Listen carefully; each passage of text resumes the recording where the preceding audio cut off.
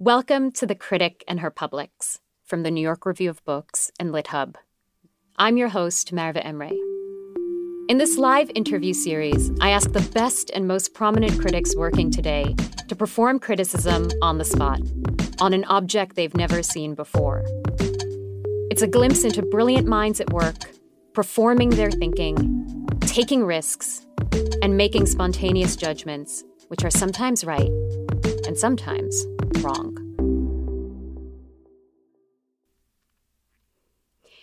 If you've been listening to The Critic and Her Publics, you'll have a good sense of the variety of objects we've encountered so far. In this episode, our object is something a little different: food. And there's no one better positioned to illuminate it for us than Hannah Goldfield, a food critic at The New Yorker and the beloved former writer of the Tables for Two column. I'll confess that I'm someone with a frankly pragmatic approach to food. I know I need to eat it so I don't die. But reading Hannah's poetic, playful, and intensely sociable column week after week actually makes me want to eat. To commemorate her writing for Tables for Two, she created a listing of her 20 favorite restaurants that she reviewed in New York City. Here are a few of the descriptions that leapt out at me.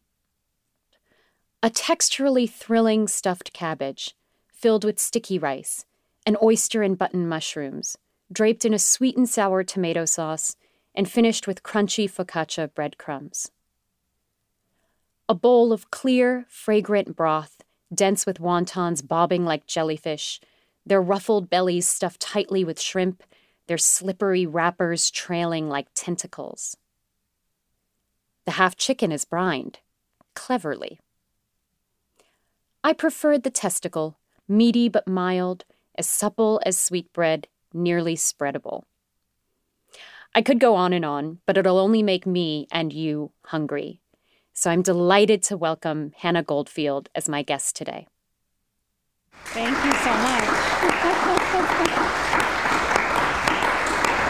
Thank you. So, Hannah, I'll start with the question that I've asked all of our guests so far at the beginning, which is that many of the people in this room are 18, 19, 20-year-old students. Can you tell us the story of how you got from where they are to where you are? I can.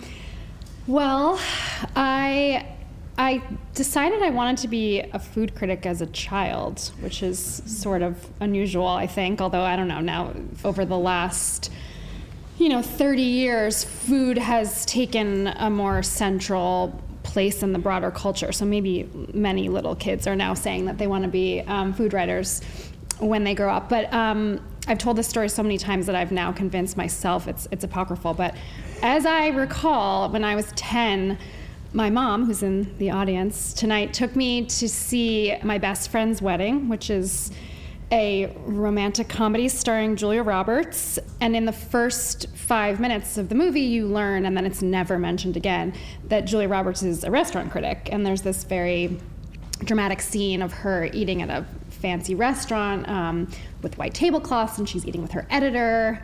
And everyone knows she's there, which I later learned is not really realistic. But the whole kitchen staff is standing at a little porthole window in the kitchen watching her take her first bite, and then she pronounces what she thinks of it, and she says something ridiculous like, "I'm calling it refined yet playful," or something.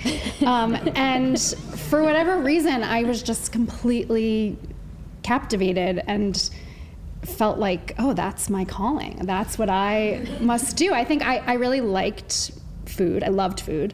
I've always just been a really voracious eater, and I think I had decided that I was a writer because in 3rd grade I wrote a poem that all the adults in my life told me was good, and I was like, oh, validation, this is nice.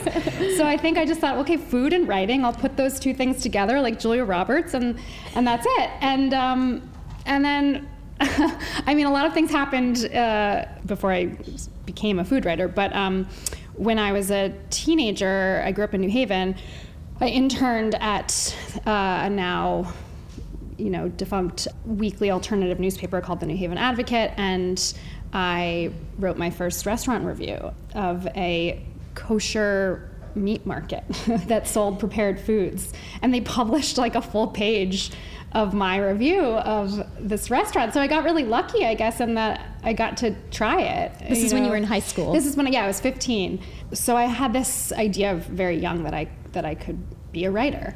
And then in college, I went to Columbia, and I realized that I wasn't the only person who wanted to write about food. And so then I was like, I don't want to, the scent of competition kind of threw me off. And I decided I have to focus on other things.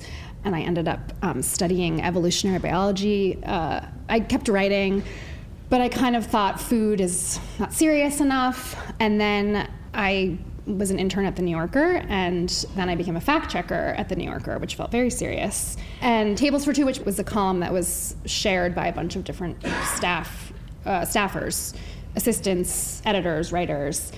And one of the people who held the slots, there were like 7 slots left. And I guess I had made it known that I loved food, even though I had backed away from the idea of being a food writer. And so someone asked me if I wanted to kind of audition to fill one of those slots. And I did, of course. And talk to me about that audition. Yes. How do you audition to become a food writer? They said, go write one. Pick a restaurant that you're interested in. I picked a restaurant. I wrote it. It felt like the culmination of my life. Like, I couldn't believe that this was happening. It was like, I remember crying when they told me I could write one, and then they said, oh yeah, you did a good job, you can keep writing them. And it was like just ecstasy. So I wrote one, and then I was in the roster, and so then I wrote one every couple months, and then they ended up deciding that just 3 people should write them. So then 3 people shared the column. And then I left the magazine to work at the New York Times as an editor for the Style magazine there. And then the New Yorker decided that they wanted to hire a couple writers to really cover food, which they've always had lots of food writing in the magazine, but there were not writers who were specifically kind of on the food beat. So I went back in 2018, and that was when I took over Tables for Two, and I became the designated restaurant critic, writing a column every single week.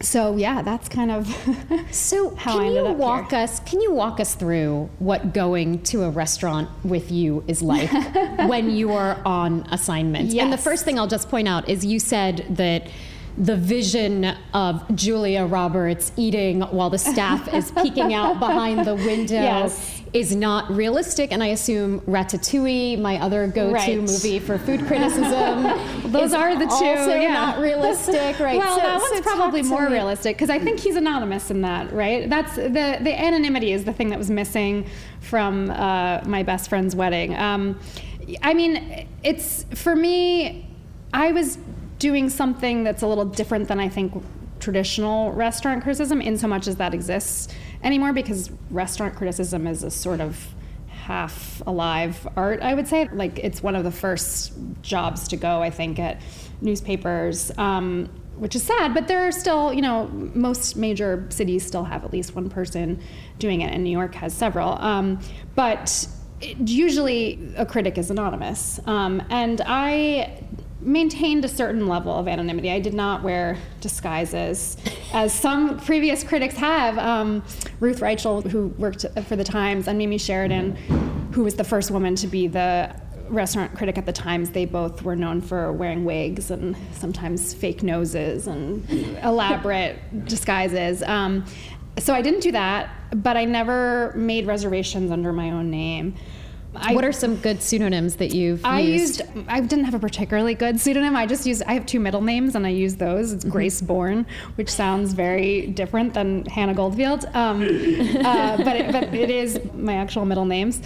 So yeah, I just tried to make sure they didn't know I was coming, so that they couldn't prepare for me in some way. And I've never really understood what that would mean. It's like the service is probably a lot better, but the idea that they're like saving some like special cut of meat or something, or like they're gonna make, I guess they are maybe more careful with the food, but I tried to just at least let there be an element of surprise that I was showing up.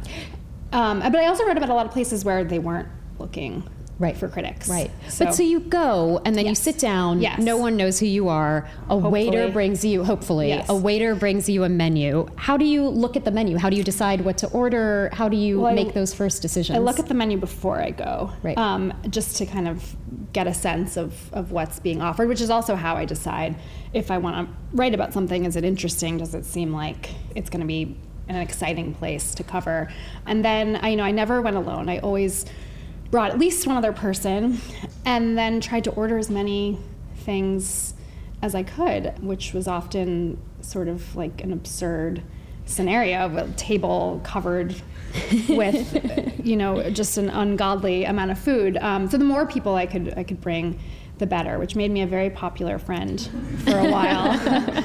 Nothing excites people more than being invited to eat out with a restaurant critic, because you don't have to pay. And now that I'm not doing it, I have to remember when I'm at a restaurant, like, oh no, I can't order like 6 entrees, because I am paying for it now, because but it's just very thrilling to just order with abandon. So trying to order as many things as possible, always going to restaurants more than once, so that you can try to cover the entire menu, but also so that you can get a better sense of the room and the service, because it's a restaurant's not a fixed thing. It's going to be different every night.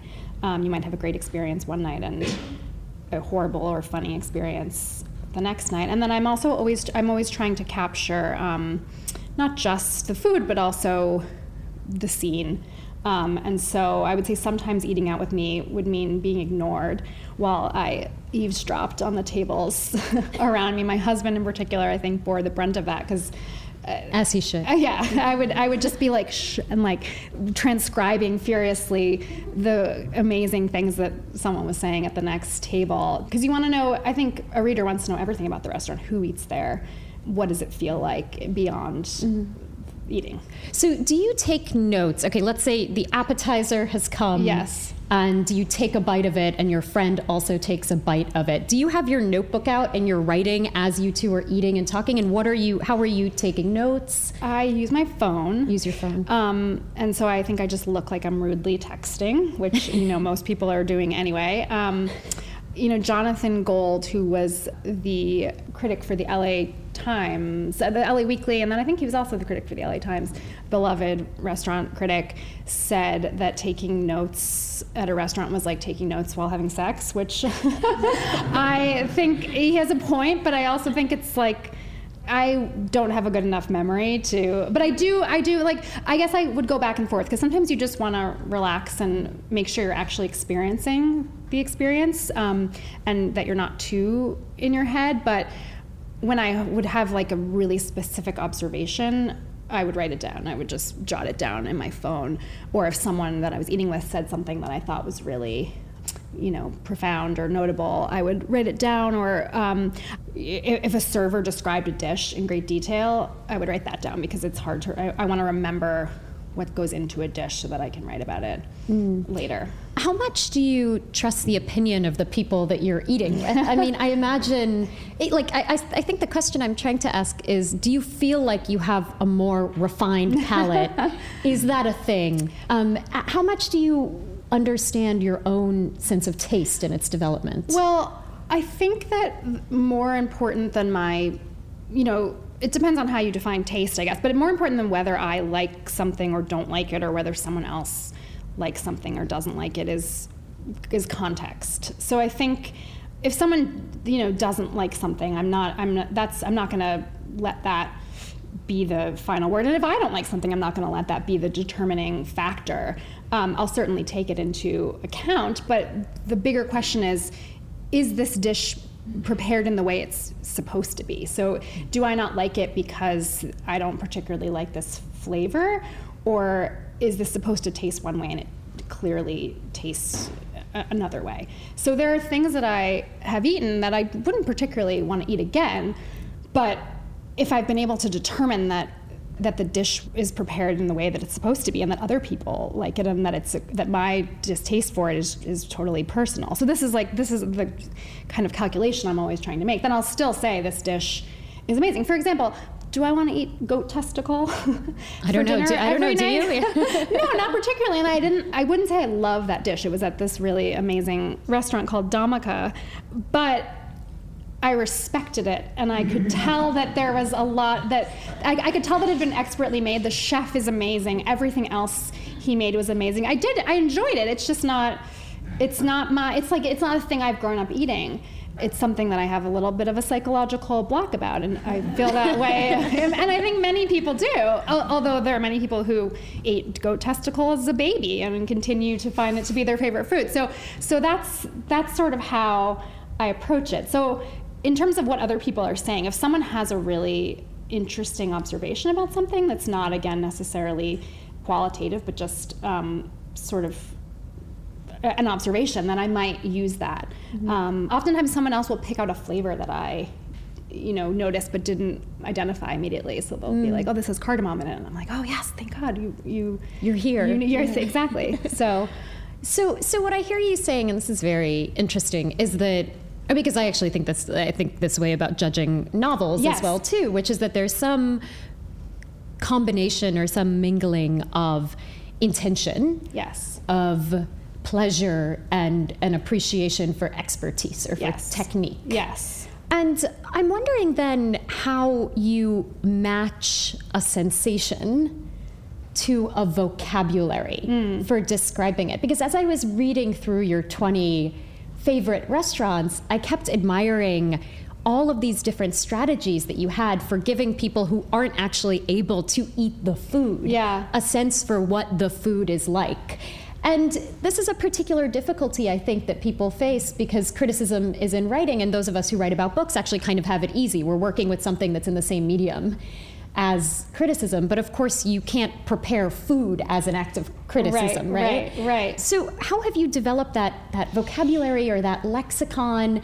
How do you find the right words, the right similes or analogies? How do you write? That's a great question, and one I don't know that I can answer because it feels very instinctual for me. I don't know. I studied poetry, so I feel like that it definitely. I think I somehow, honed the ability to describe things and in that way, but it's not something that I think I'm trying to make it tangible and colorful and beautiful, but I don't know that I know exactly how I do that. It's a good question. So when you say something is brined cleverly, yes, right? That really that was really interesting to me because I was like, what does it mean to brine something cleverly? And it gives me a kind of feeling for taste without telling me exactly what it is. How did you pick that? Well, that I think I said it was brined in pickle juice. Yes, right? Yes, cleverly, in pickle juice. Yeah, so I thought it was clever to brine because so that restaurant is called Gertrude's and it's kind of like a neighborhood bistro. There are lots of things that anybody would recognize, like roast chicken on the menu, but the chef is Jewish and he put all these sort of like old world little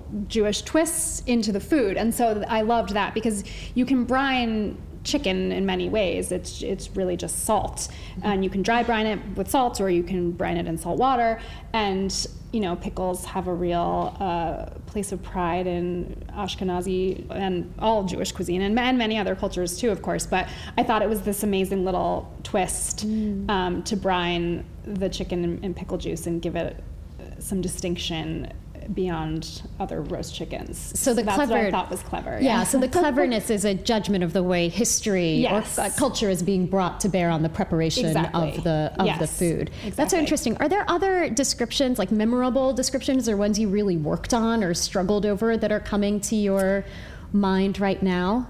Oh God, it's so hard because I did this every week for 5 years, so it's hard. But I mean, the wontons like jellyfish. Yeah, it's funny. I don't remember writing that, but as you said it, I was like, oh yeah, that's pretty funny. I like that. Yeah. So I guess that's not one that I struggled over. I feel like that's like kind of the easy part is when something emerges like that. Like I don't think that I struggle over. I think I sometimes struggle to find those descriptions, and when they don't come to me, I probably just figure out some other way to write about things because things like that. Like I remember eating this lasagna that was, I think it was an artichoke lasagna, and it looked like petticoats to me, and I remember in the restaurant, this is when I take notes, I remember thinking while I was eating it, that's what this looks like, and I wrote that down. So I feel like whenever I have a really vivid sort of metaphorical or a simile, it's usually, it just comes to me, and it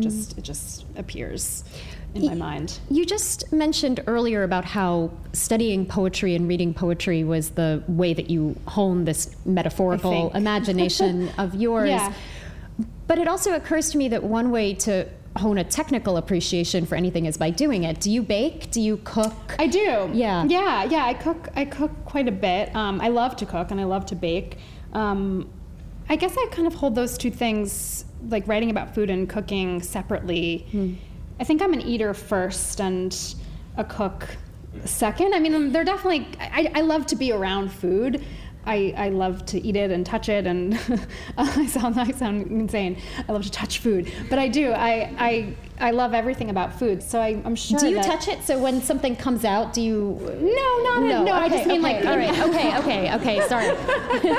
I'm just imagining you slapping the lasagna, trying to get a feel for it. No, but at the farmer's market, I have to touch, every apple before I decide that I've landed on the right one. You're a super spreader. Exactly. Okay, that's me. And then just cooking in such a tactile experience.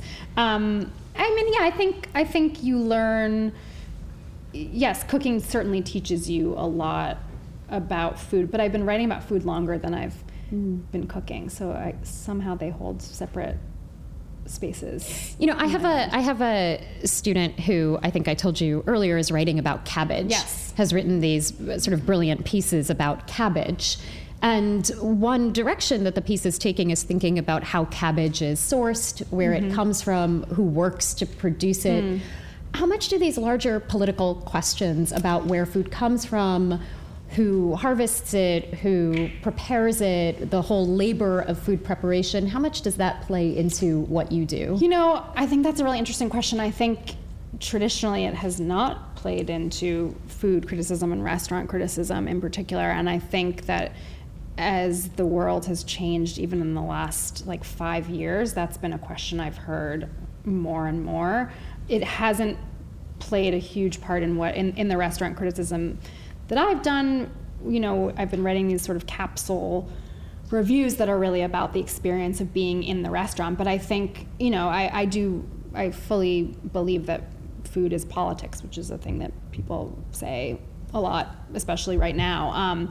And I think that there are other writers who have certainly done that, and that there's a lot to be done. And I'm interested in the idea of trying to meld those two things together. It seems difficult because those things are often painful, and then you have this writing that's the main purpose is sort of pleasure. But of course, that's the problem, is that you can't have one without the other. I don't know. It's not a great answer, but I think it's a really tangled thing. Well, before I have our bakers come up and present their wares, I feel like I have to ask you what the best thing is you've ever eaten, and what the most disgusting thing is that you've ever eaten. Oh God, best is so hard. I've eaten so many amazing things. I'll start with the most disgusting. The thing that I can think of, at least recently, that really repulsed me was calf's liver.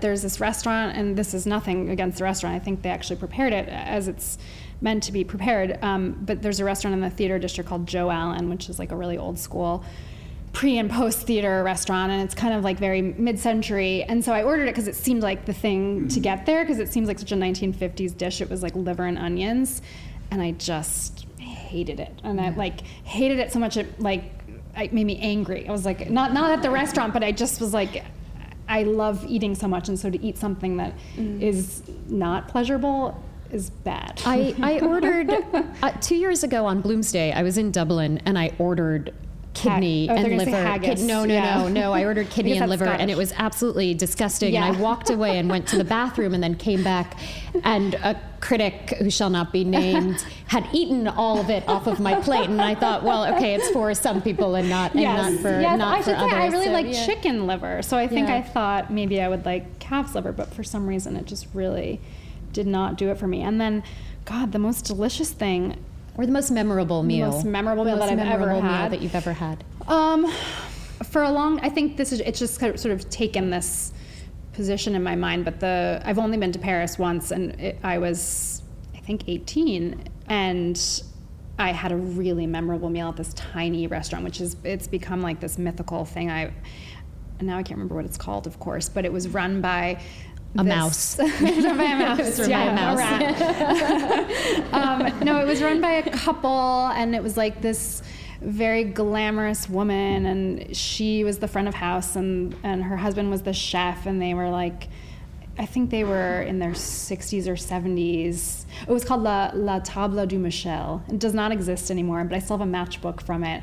And I mean, the food was definitely exceptional, but I think I also felt like very adult for the first time in my life. And I was in Paris, and I remember having ossobuco for the first time, and escargot, and so that's always held a special place. I mean, I've eaten so much good food since then, but it's always held a place in my heart. In your heart. Can I have our bakers come up to the audience microphone to introduce their wares? I think I will start, if that's okay, and say that last night, and just you can say a little bit about how you made it if you want. Last night, my children and I made potato chip chocolate chip cookies, and the best part of it was watching my kids crush the potato chips.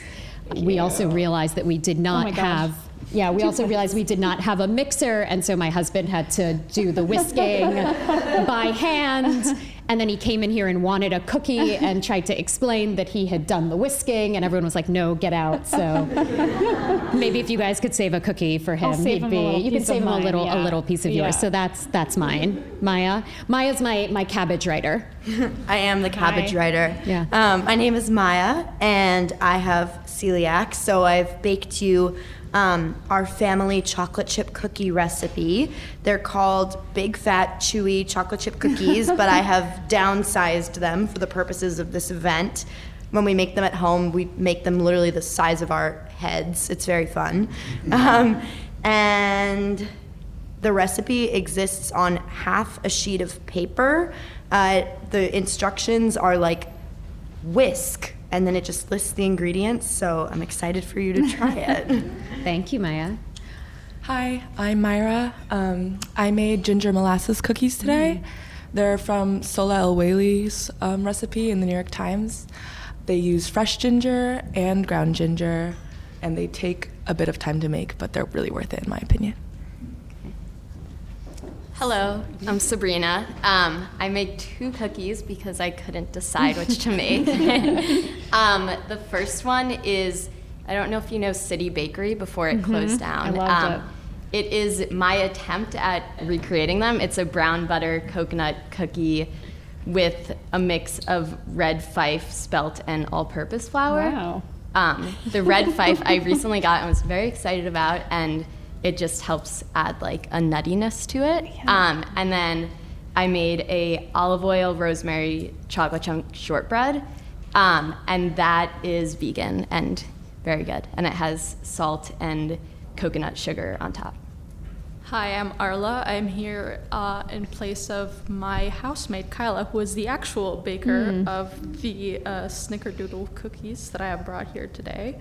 The recipe shall remain a mystery because it is only in Kyla's mind. And I am not Kyla, so I do not have the recipe for you. I will say that I heard that the melting of the butter was a very laborious process. And I can also tell that a lot of bowls were used because I was there to do the cleaning up. That was my contribution. Again, I have no stakes in this, so you can be as critical as you like.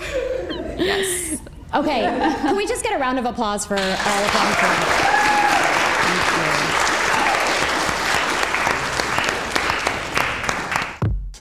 We will take a short break now and be back with the second half of The Critic and Her Publics.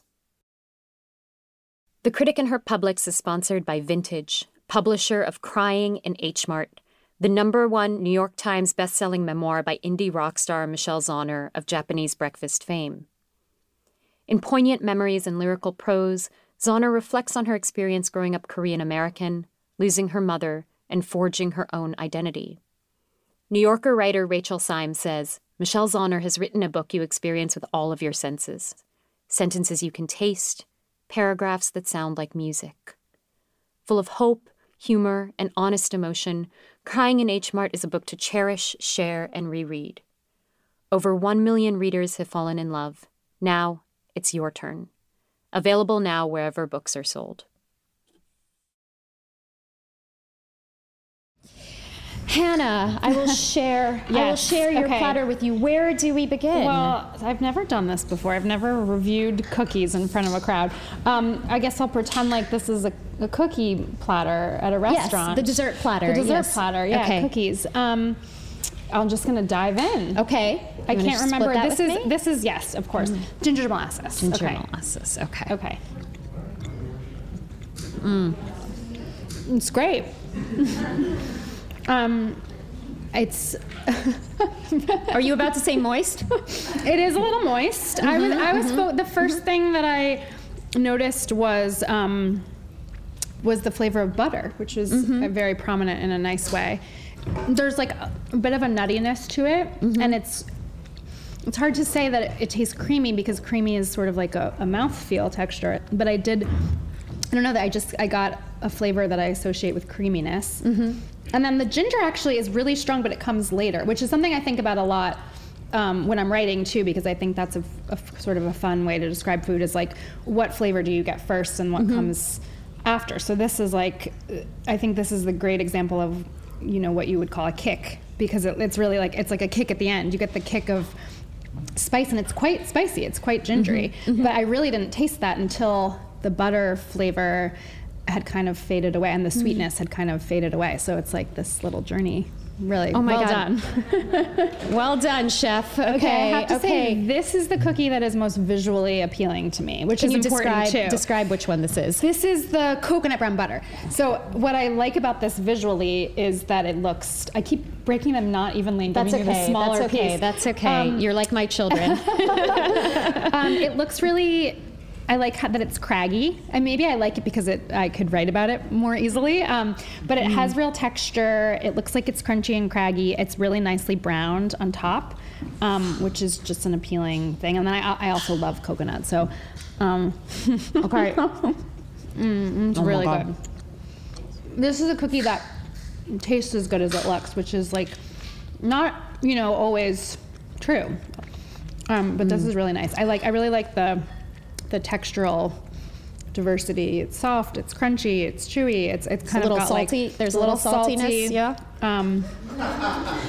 The coconut. I was like, what is there left? What is there left? There's salt. I got one. Yeah. It's really good. But there's something else other than coconut. What am I getting? You're probably getting the brown butter, and you can feel the butter. How can you feel the butter?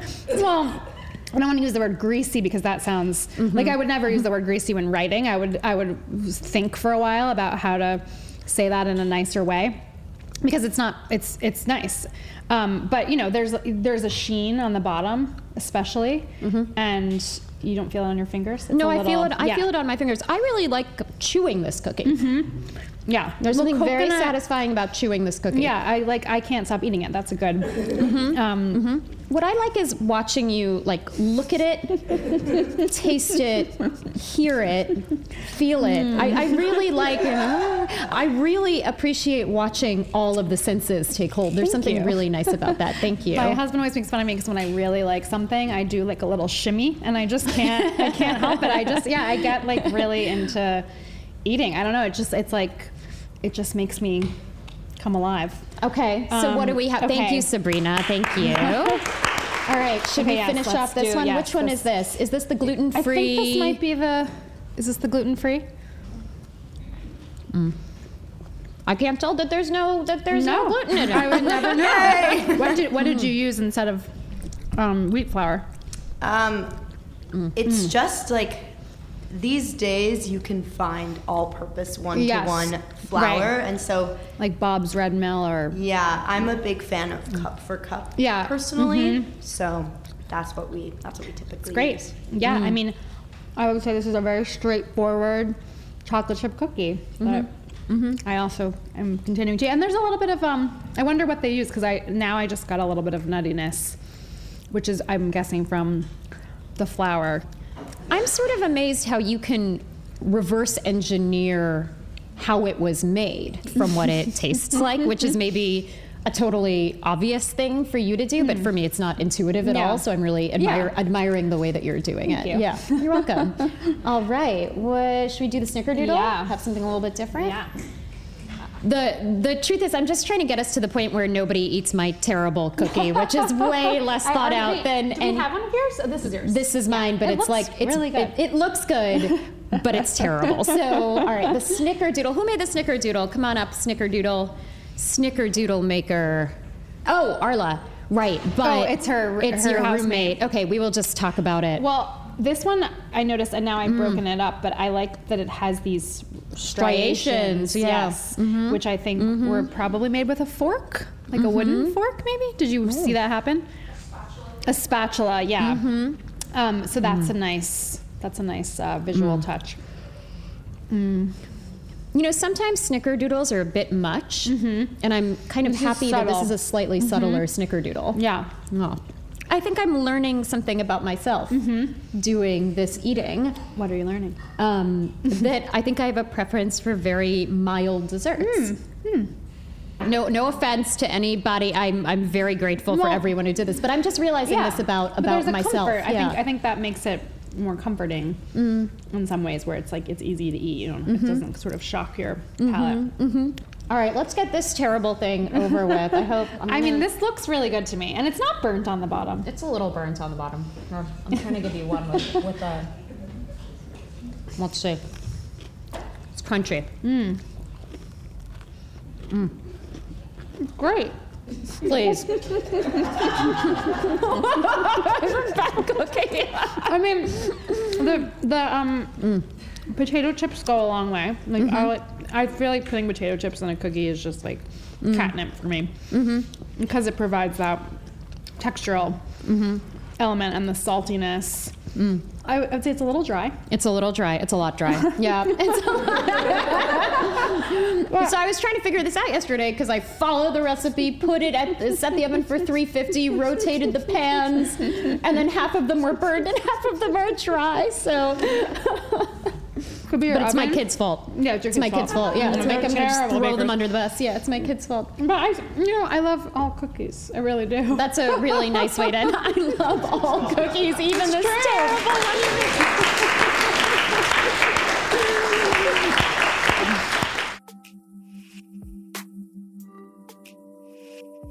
You've been listening to The Critic and Her Publics with Hannah Goldfield.